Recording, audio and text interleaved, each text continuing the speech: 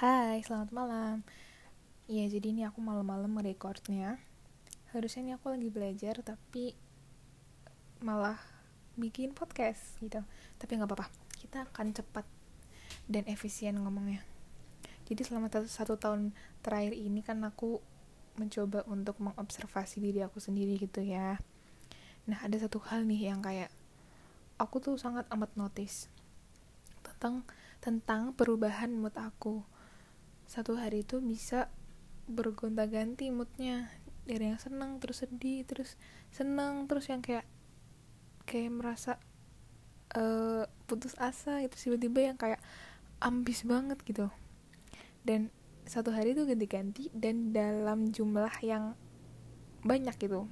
Jadi satu hari itu moodnya ada banyak, tapi ada pasti ada satu uh, mood utama gitu, entah itu di awal hari atau di akhir hari. Itu biasanya aku mengamati diri aku sendiri begitu kan. Nah terus uh, aku kepikiran nih, itu tuh sebenarnya keadaan yang normal bukan ya? Kira-kira orang lain tuh merasakan hal yang sama atau enggak gitu. Terus akhirnya aku searching gitu kan.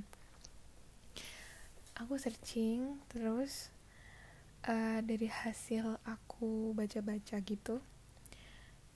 Pokoknya intinya gini, kalau misal dia maksud aku mood swingnya itu dia dalam jangka waktu yang normal, maksudnya nggak kayak yang tiba-tiba ganti mood gitu, itu termasuk yang normal karena tiap orang punya apa ya istilahnya, punya rute apa sih, bukan rute, apa sih namanya, siklus moodnya masing-masing. Jadi ini aku bacain ya pengertiannya. A mood swing is an extreme or rapid change in mood. Such mood swings can play a positive part in promoting problem solving and in productive, flexible forward planning. However, when mood swings are so strong that they are disruptive, they may be the main part of bipolar disorder. Nah, jadi intinya kan kalau misal sebenarnya mood swing itu normal dan tergantung dia mau ke arah mana. Jadi dia bisa bawa ke hal yang positif kalau misal lu ambis, lu lagi mencoba untuk berpikir menyelesaikan sebuah masalah, itu bagus. Tapi bisa juga dia jadi hal yang mengganggu dan menjurus ke bipolar disorder. Terus aku jadi kayak, aku ini gak self diagnosis ya, jadi merasa aja kayak bentar-bentar, ini normal gak nih yang gue rasain gitu. Terus tadi aku cari lagi tuh pengertian gitu kan, dari kira-kira kayak apa penyebabnya, terus gimana, maksudnya gimana, how to deal with that gitu.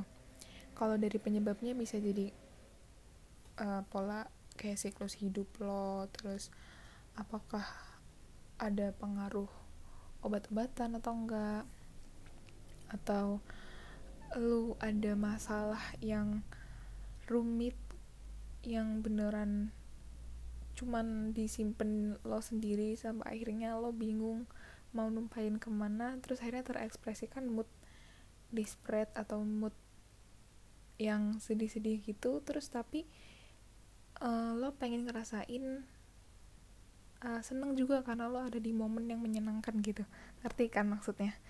Nah itu terus kayak ini aku nemu gitu ada grafiknya. Jadi kalau orang yang normal tuh dia grafiknya nggak terlalu jauh sama garis yang horizontal itu.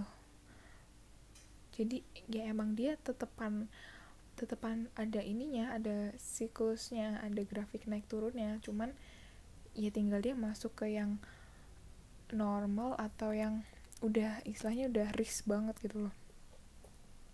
Terus nih jadi kepikiran kan, beneran sebenarnya takut sih. Sebenarnya gue nggak mau yang negative thinking, apalagi self diagnosis gitu. Tapi aku merasa kalau ini normal, harusnya ngerti kan, harusnya kayak orang-orang ya udah normal gitu. Tapi Tapi sejauh ini yang aku tahu, yang aku lihat tuh nggak ada yang case-nya sama kayak aku. Entah aku tidak menemukan atau orang-orangnya tidak speak up, jadinya aku nggak tahu tuh yang mana. Nah, terus juga jadi pertanyaan, kalau misal nih perkara mood swing atau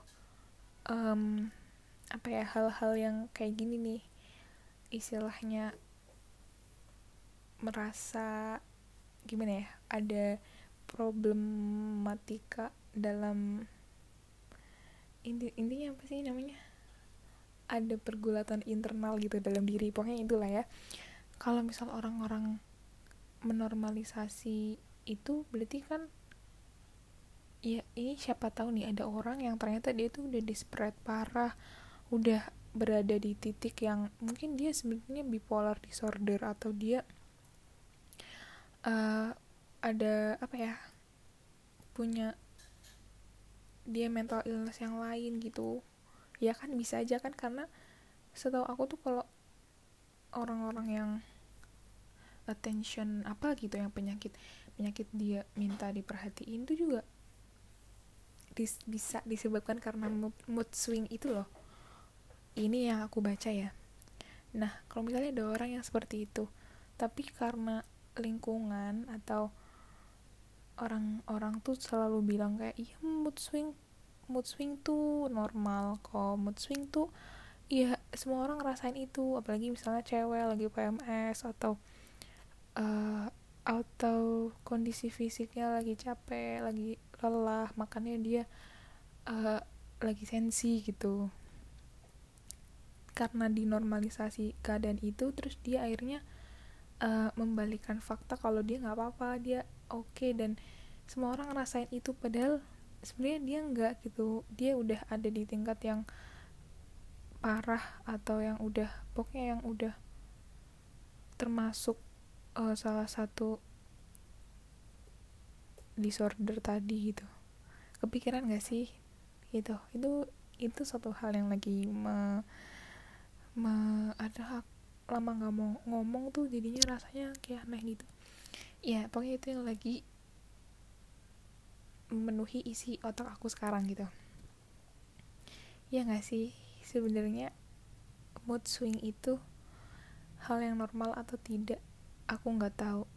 Sebenarnya ini podcast nggak ada kesimpulannya, tapi semoga kalian tahu apa yang aku maksud dan kalian bisa mengambil hal positif dari podcast ini gitu guys. Udah deh, gitu aja deh, bingung mau ngomong apa ya, pokoknya gitu deh. Bye, thank you.